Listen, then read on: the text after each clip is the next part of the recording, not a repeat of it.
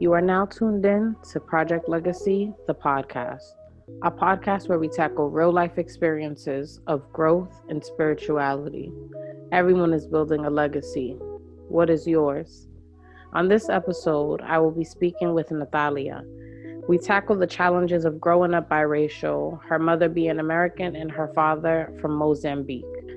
Her experience and her connection to the continent of Africa is a very unique one. So I'm excited for you guys to hear this. Stay tuned.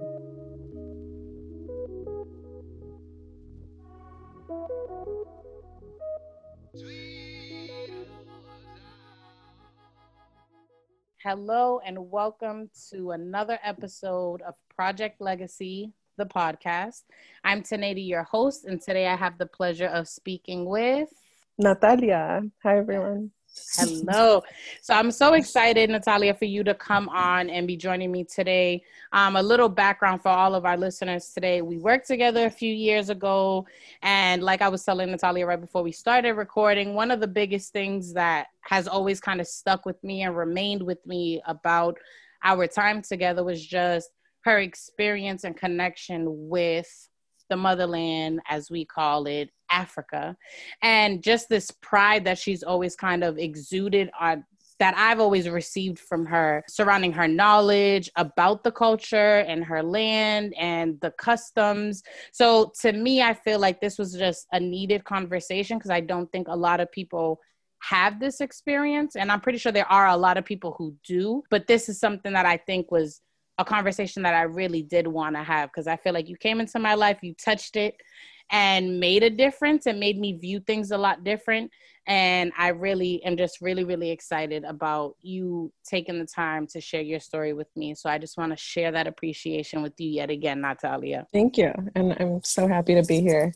I agree. It was a brief moment or like a semester. Right. Yes. But yeah, all my memories of Iba were really amazing and you were part of that. So also thank you for having me on here and inviting me. I've never been invited to do a podcast like this. So yay, first time for everything.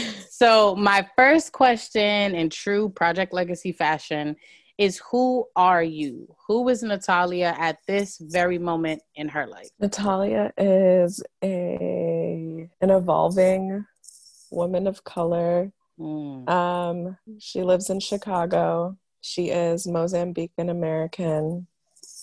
She is educated, well-traveled, and I would just say to end it, like committed to leaving the world in a better place than she found it. That's very deep. And it's so, every time I ask this question with the guests, I feel like it always, just because I have that like pre-context of who you are, I feel like you guys always sum yourselves up so good. And I'm just like, that's exactly who you are. Like I always like think about it. I'm like, you are so right. You hit it on the nail, which only makes sense because it's about you. So jumping right in. So thank you for answering that first question. Jumping right into the topic today of just kind of diving deeper into your experience of not only growing up in the United States, but really spending a lot of time indulged in your African culture as well. My first question is, when was the first time that you kind of like not understood race, but like race became a thing, that you were like self-conscious about it or like were aware that it was even a thing? So when I think back, I knew that I was a mix of my parents. You know, my mom is white, my dad is black, and so I was somewhere in the middle. So color-wise, for a child, like that made sense. I was like a little bit of both. And so I think that was always a given for me, even though that wasn't as common. It was like my normal, you know? So like I knew that other people looked other ways because that's how their parents looked and so on. That's probably an early one, but I remember like being in school and my school was predominantly Latinx.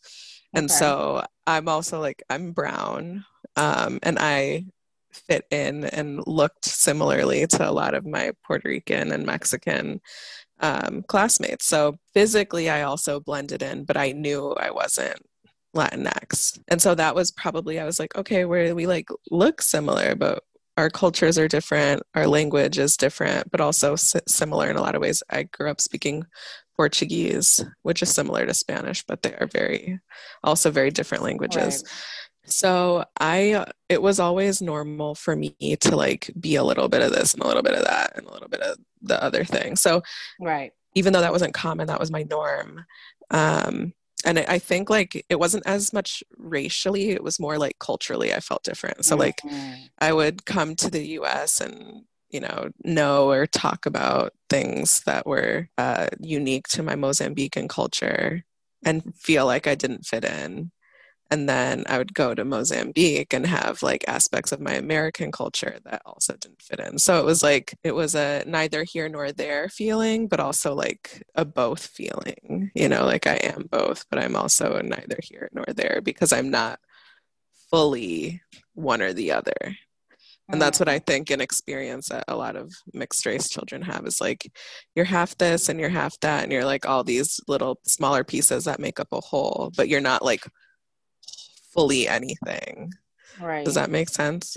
It does make sense. And I think that it's a narrative that I've only recently become more aware of. Like my mom's Puerto Rican, my dad's Dominican, but there's just like, I'm Hispanic. You know what I'm saying? Like I am like, we speak Spanish, we cook all the same things, we eat all the same things. There may be variations and like seasonings and stuff, but like for the most part, I am a product of this one thing. And that's what it feels like. And I was watching something with my husband, this documentary, and it was basically about this exact thing where this young man was just like, I don't belong anywhere.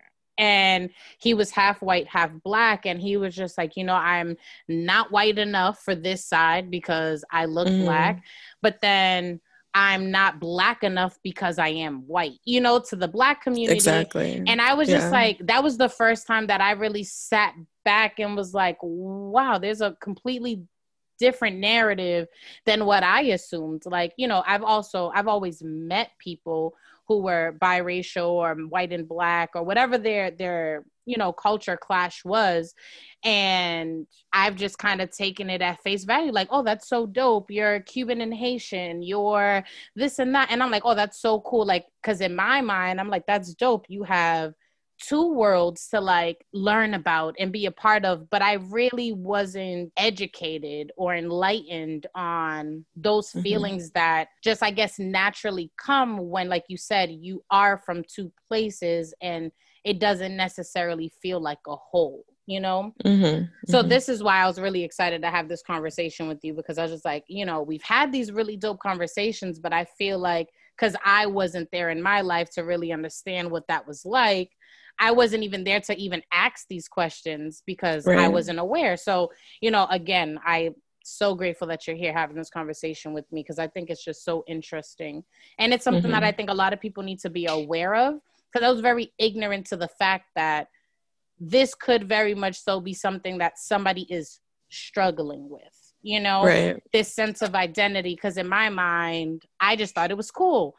But in that person's mind, there's very much so a chance that this person is really having a hard time or has experienced things in life that has made it difficult to be able to identify. And, my hope with this episode is that people walk away with an understanding that, everybody's journey is different, but being aware of it and having kind of like the vocabulary and just the space to speak to people about these things, I think is just really cool and interesting in itself. So one thing that you just said when I asked that first question was that you knew that you were a little bit of both, which I think it was just such a good way to put it.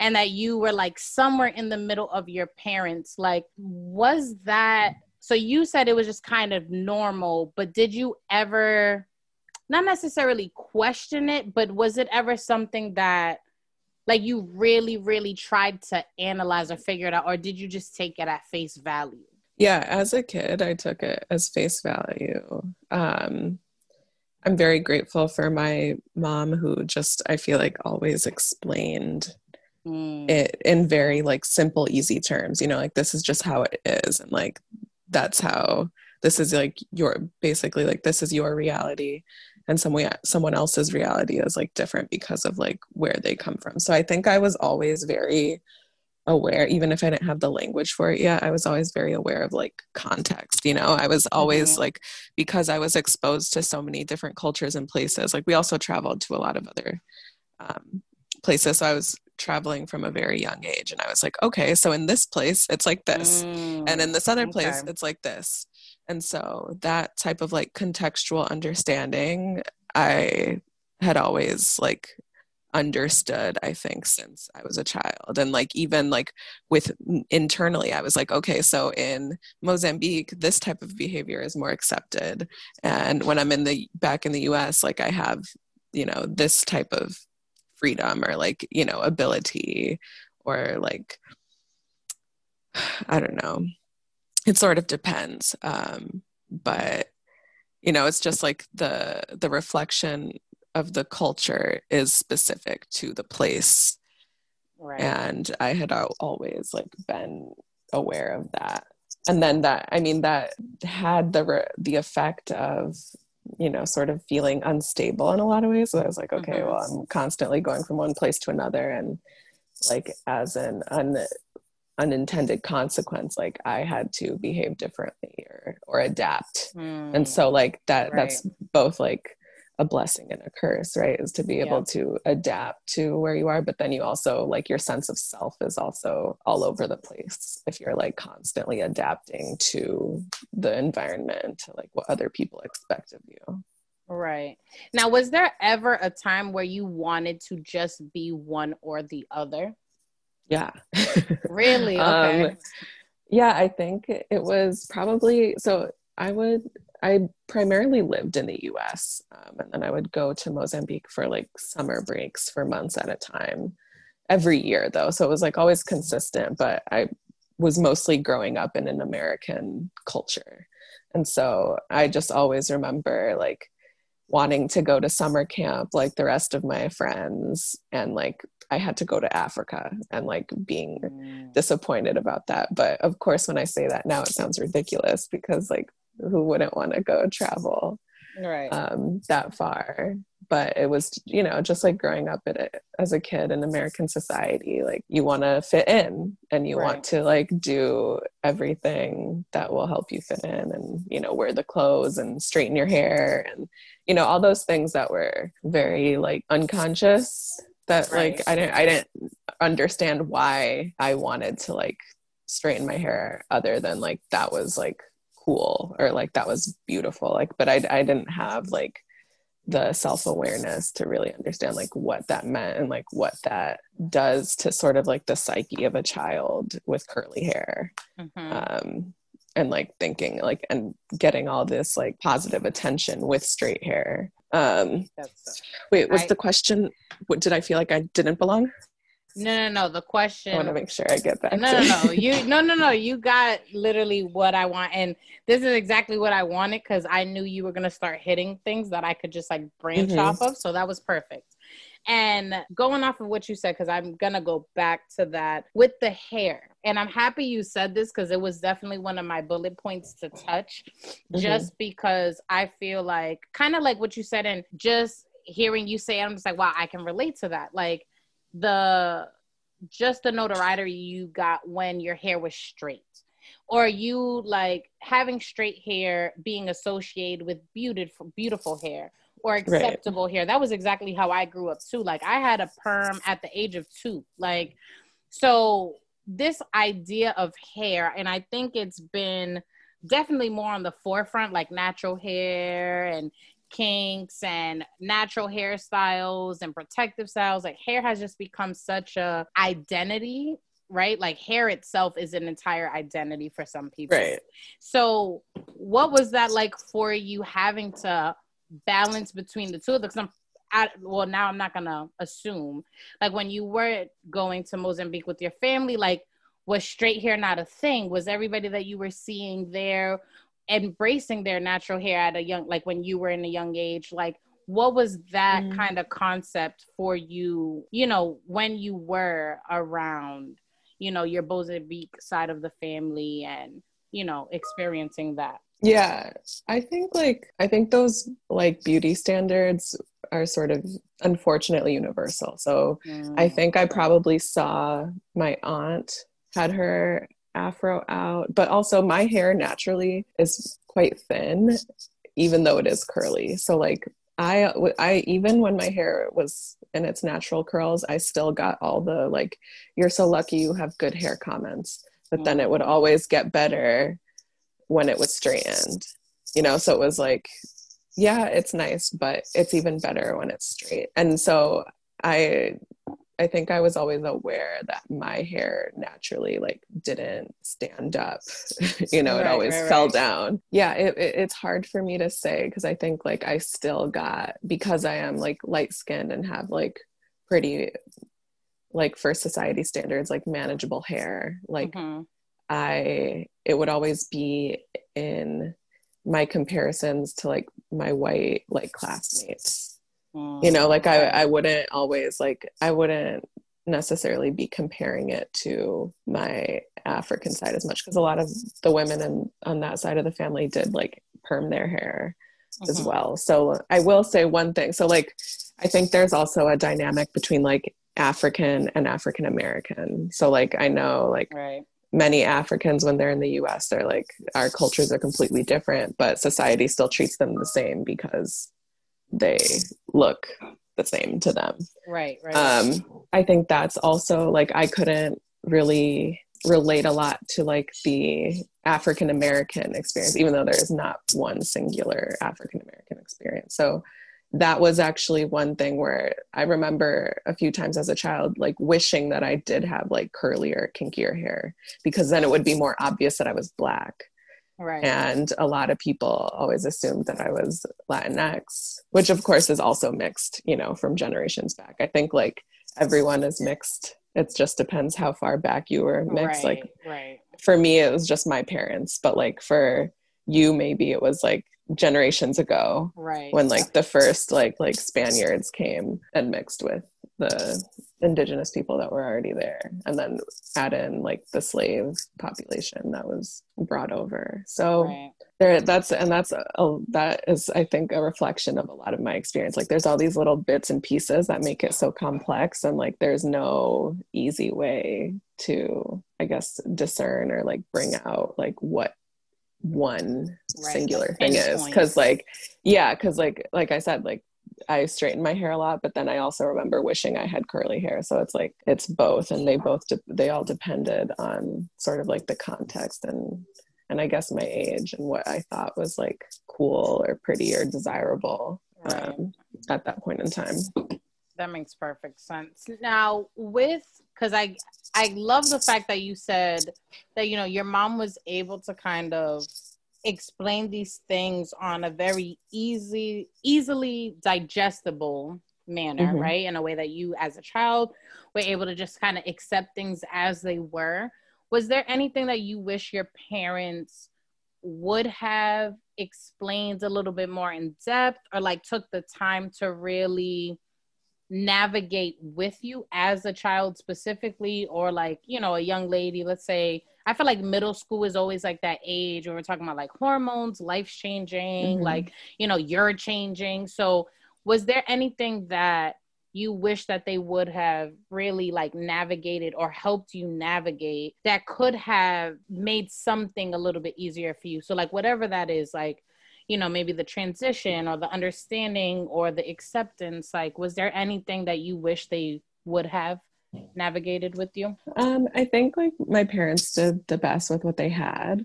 Mm-hmm. Um, and if anything, like that, I don't know. I don't want to say like I would change like the course of my life, because Mm-hmm. I think one of these like answers, I don't want to say tell them to have parented me differently. Mm-hmm. I think it was just like, it was like you said, like easily digestible for a child to understand, but it was mostly like, this is how it is. Mm. Like there wasn't always an explanation of why, or like, Right. deeper. And so, I mean, I don't know how much I would have understood, but like maybe, and I think it also is a reflection of like where culture has gone. You know, like today we're all about being like very clear in communication and like explaining all the different ways in which that like race and like systems and capitalism like intersect, and like, you know, like there's all those like very specific ways that we can explain it. And I think that we didn't have language for that at the time, or at least not a language that was like available to everybody. So like I had to develop all of that and learn all of that for myself, like in college, and then later on in grad school. So I think like maybe I just would have appreciated in like the years that I was like just a teenager and like frustrated and angsty and wishing that everything was like simple and easy. Maybe in those years to have been like have had like better understanding of like why things are the way they are, not just this is how they are.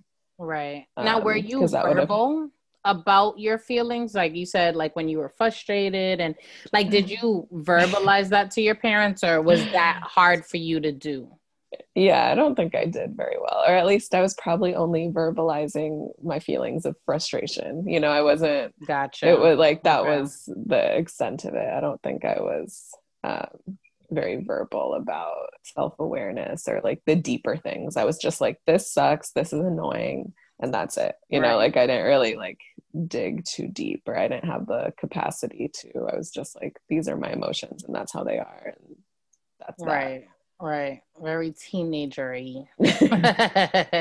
Now, next question is, what was your experience with your families? So like when you were in the United States, where you say, you know, you were primarily, I mean, but you did spend the split time, but like, was it total like culture shock every time you were with one side or the other? Like, did you feel, because again, you say you're a mix of these two places, you're pieces of these two places. Like, did you feel, you know, 100% accepted when you were in both of these spaces, but not like outside spaces, not like in Africa as a whole, but like with your, like in your dad's house or in your grandmother's house. And then like on your mom's side, like at an aunt's house or your grandmother's house, like, you know, did you feel like you fit in when you were in these spaces? I definitely felt like I fit in, but it was always like to a point, you know, like it was never like fully. It was probably like half. And so like, at least when I think when I was in the US, I like mostly felt at home because I fit in with that like culture more, and I understood how it worked more. So, but then like I would go to Mozambique and like have to do a whole code switch.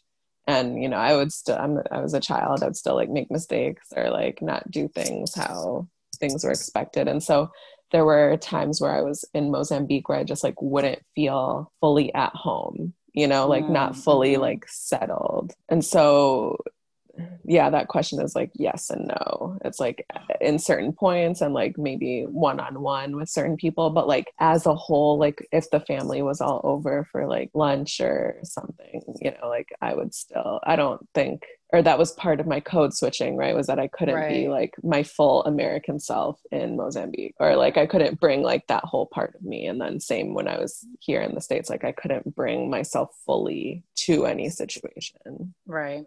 Now, how like with my parents. Yep. Go ahead. Sorry. With my parents, like I felt fine and at home and loved. But yeah, it was like in more like with the whole family, I was like, okay, I have to bring my Mozambican self to this party, and I have to bring my American self to this other party. And it was like, if for a lot of my childhood, I had an understanding of Portuguese, but I didn't fully feel as confident as I did speaking it as I did in English. And I thought in English, you know, I dreamt in English. Like English was my my brain was how my brain was thinking. Right. So that was also a layer of it when I was in Mozambique, was that was part of me feeling like I didn't fully fit in because I couldn't express myself in the same way. So it would always be like, yes, no, like, oh, I like this. I could have said like very simple, basic things, but I don't think that I could really explain who I was. And then that sort of led to me feeling like I wasn't being like my authentic self. This is like me later thinking back, but that's the effect that I think it had on me as a kid.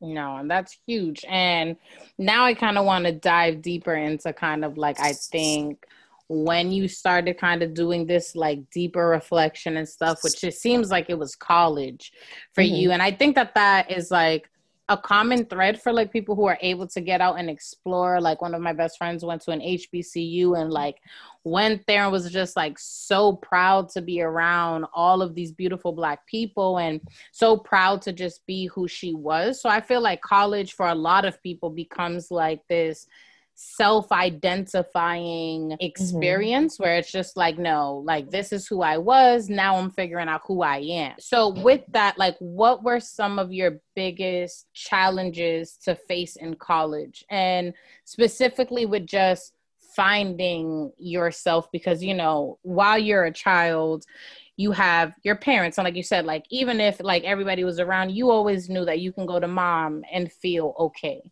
you can go Mm-hmm. to dad and feel okay. Now you're off at college, you're by yourself. Yes, you may be able to call, but you really have to start developing these tools on your own. What were some of those initial challenges that you faced having this experience? I think when I got to college, I think I had always been used to sort of being the girl with like a weird, unique story.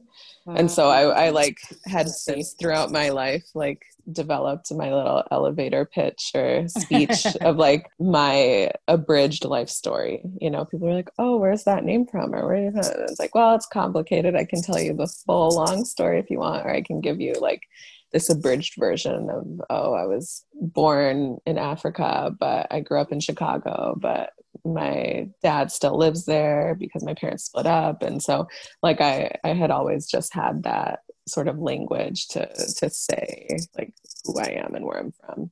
Mm-hmm. But I think, yeah, it was during college where I really began to understand like racism Mm-hmm. as like a concept and like a system, like through learning about history and political science. And I had one class, and this was probably just like the moment where I felt like, oh, okay. Because I think being mixed, like, you know, you are unique in a way. Mm-hmm. And I think I knew a few other mixed kids, but I knew that we were rare.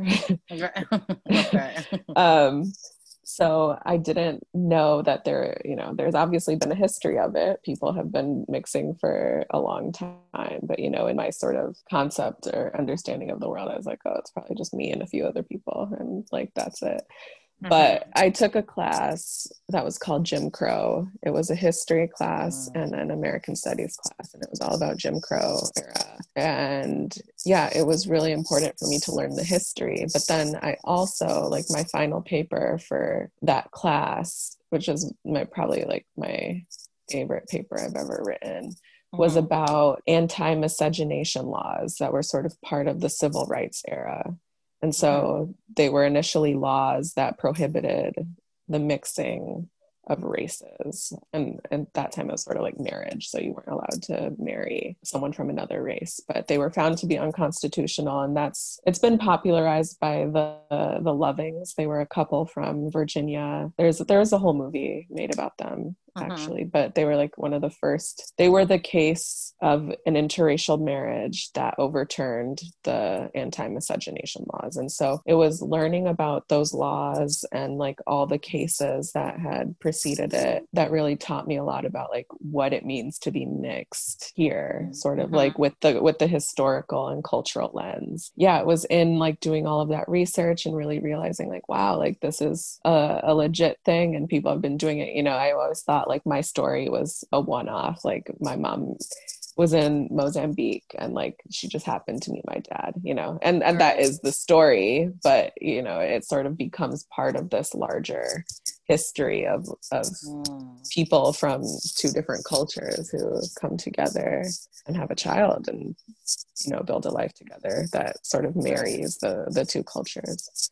So was that like an aha moment? Like I fit in, or like I found my, you know, I found me. in like that, like a representation of what I've always felt. Like, was that like groundbreaking in that sense, or was it just kind of like, okay, this makes sense, or did you finally kind of feel like something clicked for you? Yeah, I wouldn't say it was an aha. I feel like it was more like a, so like this Okay. is what I've been like not understanding, or like this is like some piece of information in history that I've been missing, that sort of like puts like it was sort of like a missing piece in the puzzle in that Gotcha. sense. And I was like, oh, like it's things that you sort of knew all along, but that was sort of like became the glue that like put all of these things together. And I was like, oh, okay. So now like it was after having the lessons and perspectives from that class that allowed me to be like, oh, so like that's where it comes from, or that's that thing I was feeling that like I never had language for, or like a Right. context for. That makes sense. And did you, so with this kind of like, new world opening up and all of these classes, because that's another beauty of like college, is like you have this opportunity to now learn about whatever you want, right? Like the world is your oyster in college, and that's a great thing. Were there any moments where you found yourself having to have a difficult conversation with your parents based off of the things that you were learning? Like, were a lot of these learning experience kind of like, this is good for me to have, and like I'm gonna keep this in my back pocket, and I'm gonna just keep going forward? Or did you feel inclined to kind of like go back to your parents and just kind of be like, listen, I just learned about this, like what do you know about this? Or like, did you know this? Like, did you have a lot of those moments in college? I think I probably shared like the final paper, and I'm actually sort of putting these two things together now. I think another sort of symptom or like byproduct of like the code switching over all the years was I learned how to really keep different spheres of my life separate from one another. Okay. So like Natalia in Mozambique is not a different person, but like that's just in the Mozambique folder in my brain, and then like American. So like I think I definitely put like college in its own separate folder. And I was also quite shy about sharing what I had written. Like I really only allowed the professor to see it and get my grade. So that's, I think, just a personality thing. But I am sort of realizing like I did keep a lot of separate worlds like private from one another. And so I think what I did end up doing was I was like, oh, I have all this new information. Let me see if there's more there, like within my family. Or so I would like, that's when I really started. And it was also in college. I chose the college I went to because they offered Portuguese, so I could learn it more officially and therefore be able to speak and fit in better with my Mozambican family. And so it was also like, that's also the level that was coming in. So as I got more comfortable in expressing myself in a more complex way in Portuguese, that allowed me to have more conversations with my paternal grandmother. And I like asked her about stories and, where our family came from. And I actually found out a few years ago that we have some connection to India as well, because the Portuguese trade routes, they were all over like Southern Africa and Asia as well. So we have some connections there. And like that was, I think, what that class allowed me to do, was like, okay, let me dig deeper and see what else is here. That is awesome. I think that that's so cool. I'm always fascinated about culture. So yeah. I love that. That's dope. And you touched on earlier, like there being a difference between you and your African American friends, right? Like there's a difference. Like what, if you can like try to put that into words, just so myself and the listeners can kind of get a grasp for what that was. Because in my mind, I'm just like, I don't know. Like, I wonder, like, were they excited to kind of learn about this culture that you were aware of, grew up around, which was completely, detached from them. And not by any doing of their own, but of course, with our history in the United States, like that connection to Africa was just completely severed. Like, did you run into a lot of like, or any situations where people were just like super receptive, or like people were just kind of like over it? And like, what was your experience, coming into contact with people who were connected to Africa in one way, just not in the way that you were. Yes, I think growing up, I got a lot of like Oreo comments, you know, like, yeah, you might be black on the outside, but like on the inside, you are white, or like, you know, your experience isn't like ours. So I was, you know, welcomed into some black spaces and then also not welcome. And I think when I was younger, I took a lot of that personally. And I was also like, well, I can't control it. Like, I don't know. Like, I didn't ask for this. But I don't think I knew enough to sort of like understand, because I realize it is quite a privilege to know where you come from. And even though a lot of like African Americans might not have that like lineage, or it only goes far back like a few generations, and, you know, not like pre-colonial or pre-slavery. So yeah, that was a privilege that I really only understood was a privilege until my adulthood. Yeah, I think it was always like, oh, she's different. Like, yeah, she's black, but she's still different. You know, like it was always like, you have some of it, but not fully. Right. So that has always been the theme. Like somewhat, most of the way, but not fully. You're not like, and that had a lot of the effect of like not feeling whole in a lot of ways, as like as a lower like subconscious thing that I'm like beginning to reflect on like in the last few years. But yeah, it was always that, yeah, sort of, but not too much. And I was very welcome in a lot of the Latinx spaces, and, you know, people were always like, okay, you look sort of black, but you're like mixed with something, like you're not full black. Right. And that's literally my next question is, what was that like having like throughout your whole life? Because I'm pretty sure it's happened to you. It's happened to me way more times than I would like to count. That question of what are you? Mm-hmm. Like how did you receive that? Was that, because I know you just said like, you know, you kind of had this elevator pitch, like you kind of already knew what to kind of expect and how to address these things, but like, what was that? How did that feel for you? Like when people asked you, because I personally like, I hate that question, because I'm just like, how do you just box me in like that? Like I'm so many things. Like, how do I, like, what do you want to know of me? Right. And then what are you asking? Right. Like, what is it that you want to know? And then, you know, for me, because I am darker skinned with the thicker coarse hair compared to some of my family members, like, you know, a lot of people think I am only African American. Like, it's very rare for anybody to think I'm ever come to me and expect me to be Hispanic, unless they hear my last name or may hear me speaking Spanish. So it's always been like a pet peeve of mine for somebody to come up to me and be like, what are you? Like, where are you from? Like, what?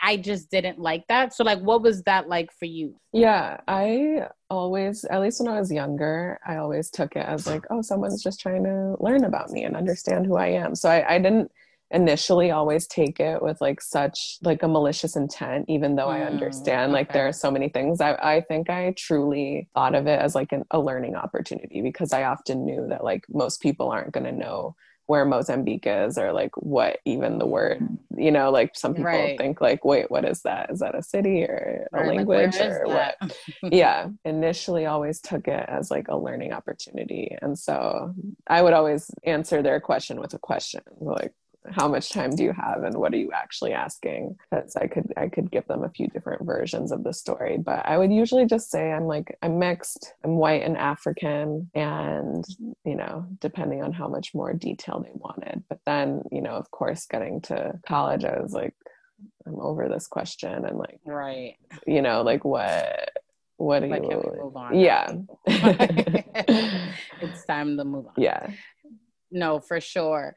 And that's a good point. Now, question, because I don't think I've ever asked this. Did your father spend time in the United States? Like, has he just always lived in Africa? He did when I was younger. So when I was like a baby, or like more like a toddler, he would spend an extended amount of time here. But then as I got older, either my mom would take me or he would come here. So it was always like a trade-off. And then once I got old enough to travel by myself. But my family from Mozambique has come to, you know, all of my graduations and big events like that. So they're familiar with the US. Right. So did you ever feel like your experience in the US was like so far removed from your dad? Like, and more so in the specifics, like, let's say you were having a hard day at home because school was horrible and somebody said something mean to you, like, were you able to like connect with your dad on that level and just be like, you know, I feel this way because of whatever it is going on over here? Like, do you feel like your father had kind of like the context of what life was like in the US? Like, you know, do you get what I'm saying? I feel like I'm asking the question. It's not sounding or making as much sense as I mean, I would talk to him at least weekly. So I don't really remember, you know, calling him up at the end of the day and saying, this is my day at school. Gotcha. Okay. And yeah, I think that's just an unintended consequence of like the time difference. Like I would get out of school at 3 and it would be like 10 p.m. there. So there wasn't always a lot of time. And that's why I would usually like speak with him on the weekends when I could call earlier. But yeah, I definitely always felt like I could reach out to my parents. I was also someone who just from growing up was very like stubborn, and I always wanted to solve all my problems by myself first before I like felt like I really had to reach out to someone else. Spoken like a true Leo. I was wondering if you were gonna bring that up or if I was. you know I was. I feel like that was one of our biggest like connecting things for you and I, was definitely our beliefs in the horoscopes and zodiacs and kind of our spirituality. So yes, no, I think that's spoken like a true Leo there.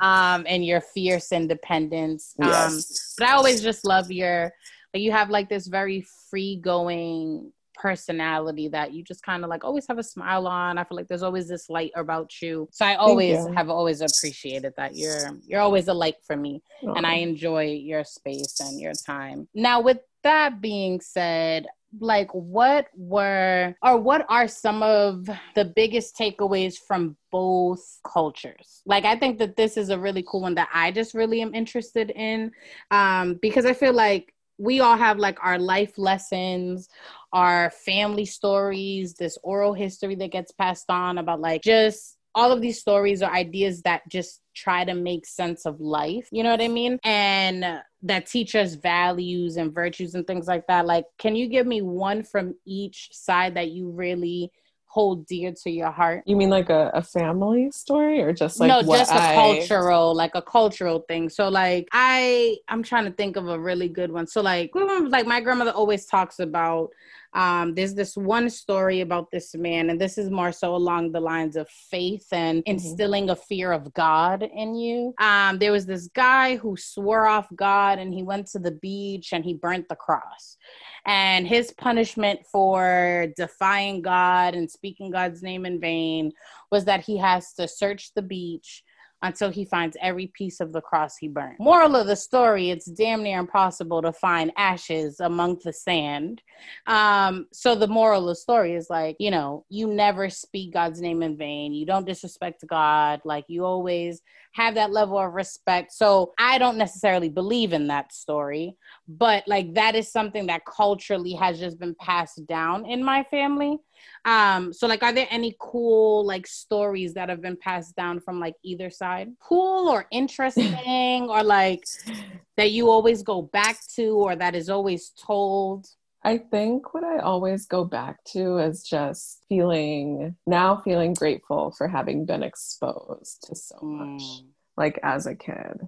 Even though there were a lot of like complications and, you know, frustrations and just like growing pains, I think that I wouldn't be who I am without having experienced all that when I did. So I think I'm just always grateful for, you know, moments with my grandmother. I'm grateful that, you know, I was able to relearn Portuguese. And then from like my mom's side, the American side, I feel so grateful to like have been educated in the way that I was. Like, I always think back to like, okay, well, if my mom had stayed and I had grown up in Mozambique, I would probably be like, you know, totally I don't even know. Like, right. I don't know if I would have like gone to college or grad school. Yeah, so just thinking about like there, I think there's like the illusion of freedom here in the States, but at least like I was able to be independent and like choose what I wanted to study, and travel the places that I did. So that it's like the freedom and independence that I got from growing up in the US that I think wouldn't have necessarily been like appropriate for a woman in Mozambique, or like there would have been a lot more like societal pressure to get married and have kids quite early and like be a homemaker.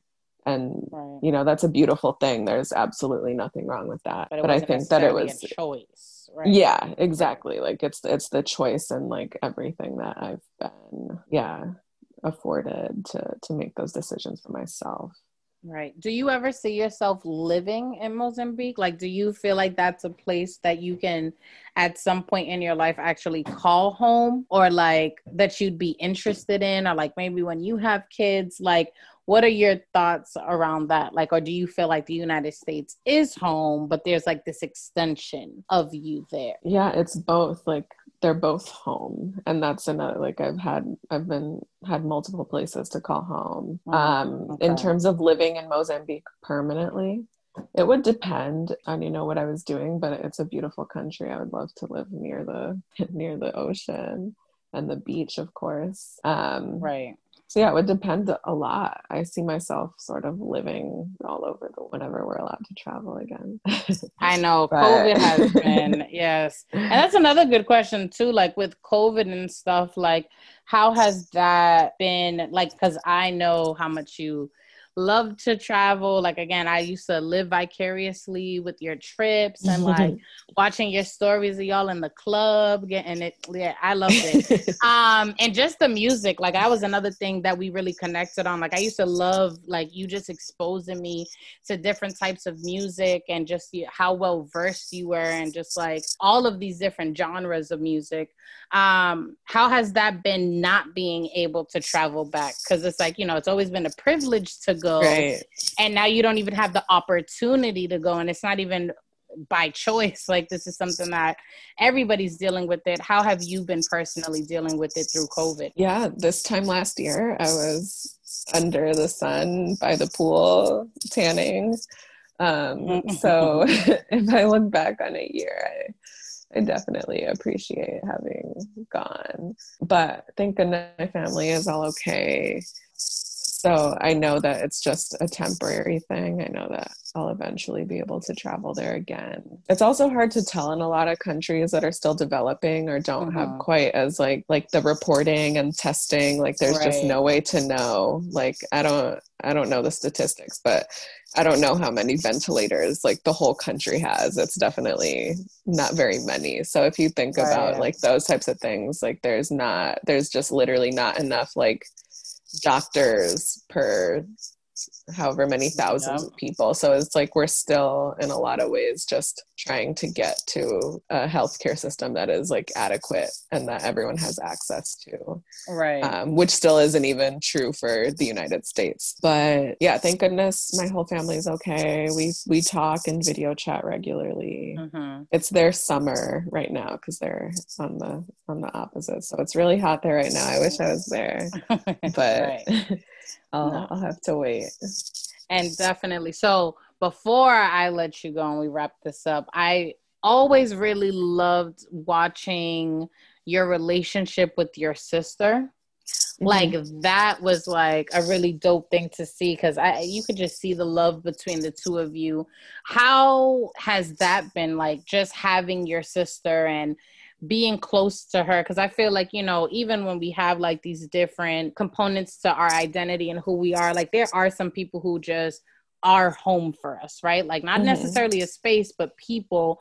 And your sister seems to like just be somebody that you just absolutely adore and love so much, just like your energy when you guys are together. So how has like having siblings kind of helped you through this as well? Yeah, I would definitely agree with the statement that home is like a feeling that you can get, you know, from anything, whether it's food or people or, you know, a smell or Yeah, whatever. absolutely. Yeah, and she's definitely one of those people. And what's interesting is we sort of had like opposite. So like she grew up in Mozambique but came here for college, and last winter we both went back to Mozambique for like a month. And it was her first time like coming back, you know, and that's something that I've done over and over and over again, like coming back to Mozambique, and like, you know, just that moment of stepping off the airplane, and or like the other people on the plane are all, you know, speaking not English, and so, you know, all those sort of like markers that tell you like, okay, we're not in the US anymore. And so watching her go through that whole like, wow, coming back, and you know, the little butterflies that you feel that you don't understand why, because it's home, but it's a place that like you haven't been in a while.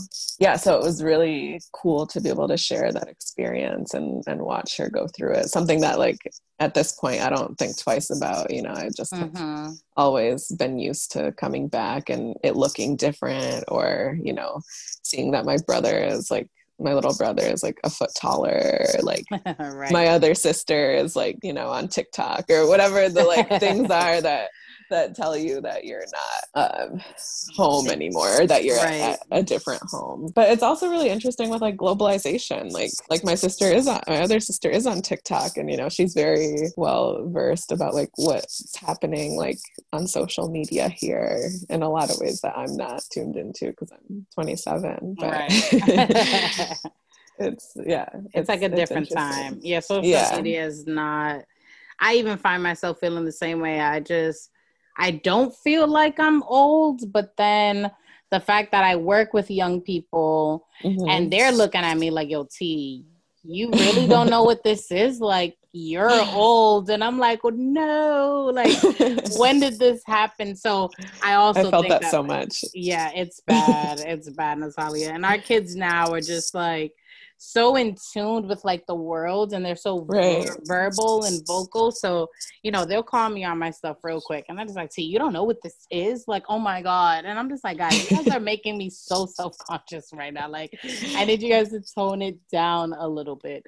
But no, that's super dope. And I really do love kind of seeing that. And again, vicariously kind of experiencing these things with you, because I feel like that's also the beauty of social media. Like, there are things that are dangerous and scary and they just suck about social media, but I think the platform in itself has just become like this way for you to experience new things through different lenses. And that's been really cool to kind of see and watch happen in front of me, and with all the new amazing people that have come into my life and have made an impact, you being one of them.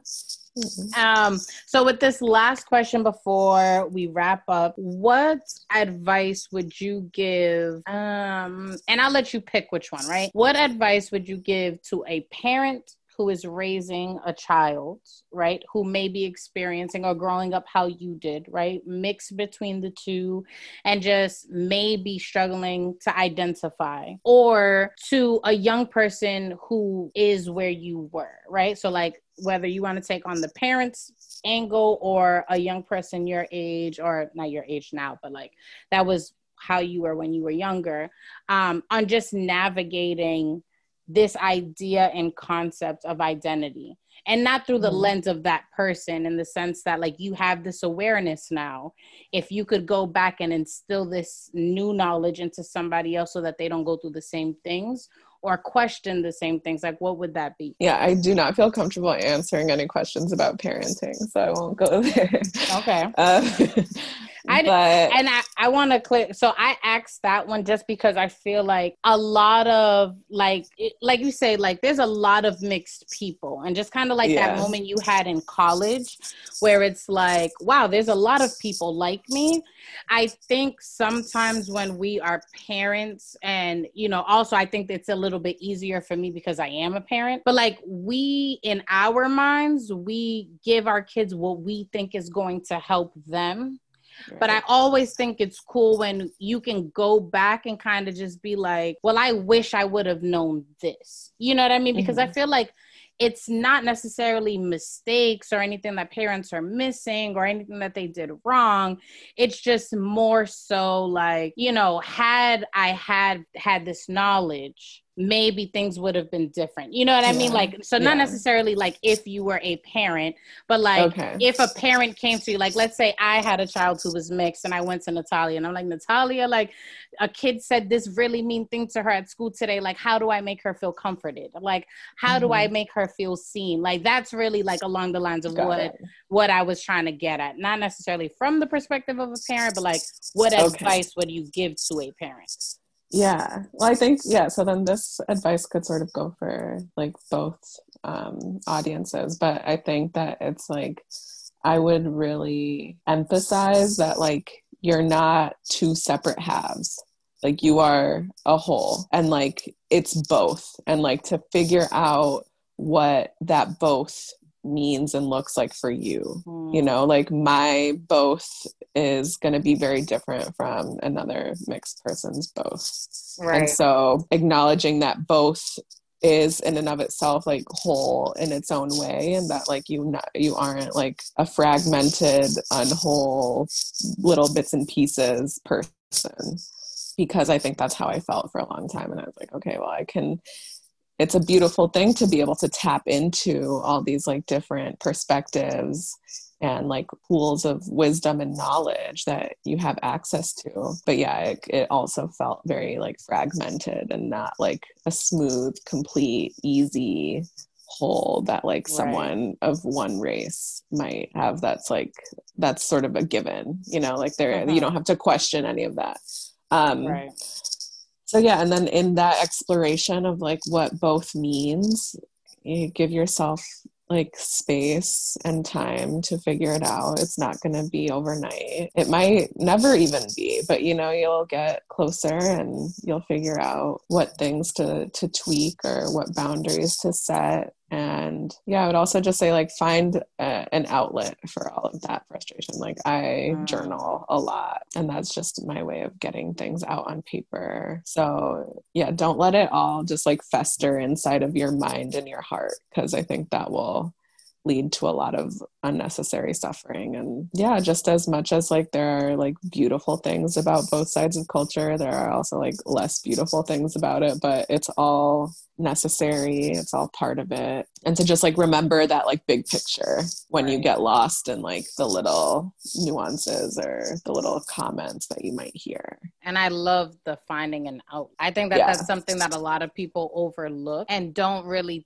think. Like once you tap into something, like I think it just becomes a lot easier to deal with everything, you know, because you have, like you said, like this channel, you have this escape. So I think that that's a dope piece of advice for anybody. So and dealing with really anything. Fitting. Right. Exactly. You know, like with anything, that's just a way that it's like a coping or self-care thing that, I mean, you know, a lot of people do hold it in and just keep it bottled up, and that's also okay, but I think in the long run that's not a healthy way to operate.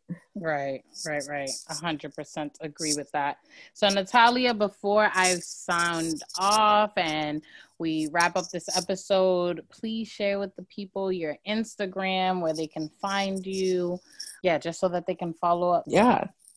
Thank you for having me. No problem. And my Instagram is at Baetalia with 2 A's on the end, at BAETALIAA.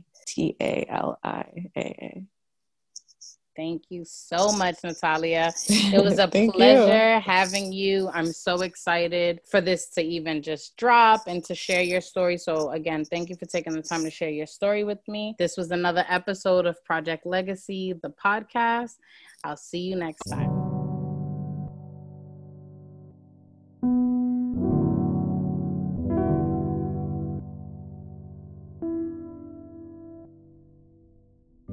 Thank you for listening to this episode of Project Legacy, the podcast. If you would like to continue the conversation or be a guest or even have a topic suggestion, email me at projectlegacythepodcast@gmail.com and follow me at Baby Mommy Therapy on Instagram. Thank you for tuning into this episode. Till next time, blessings.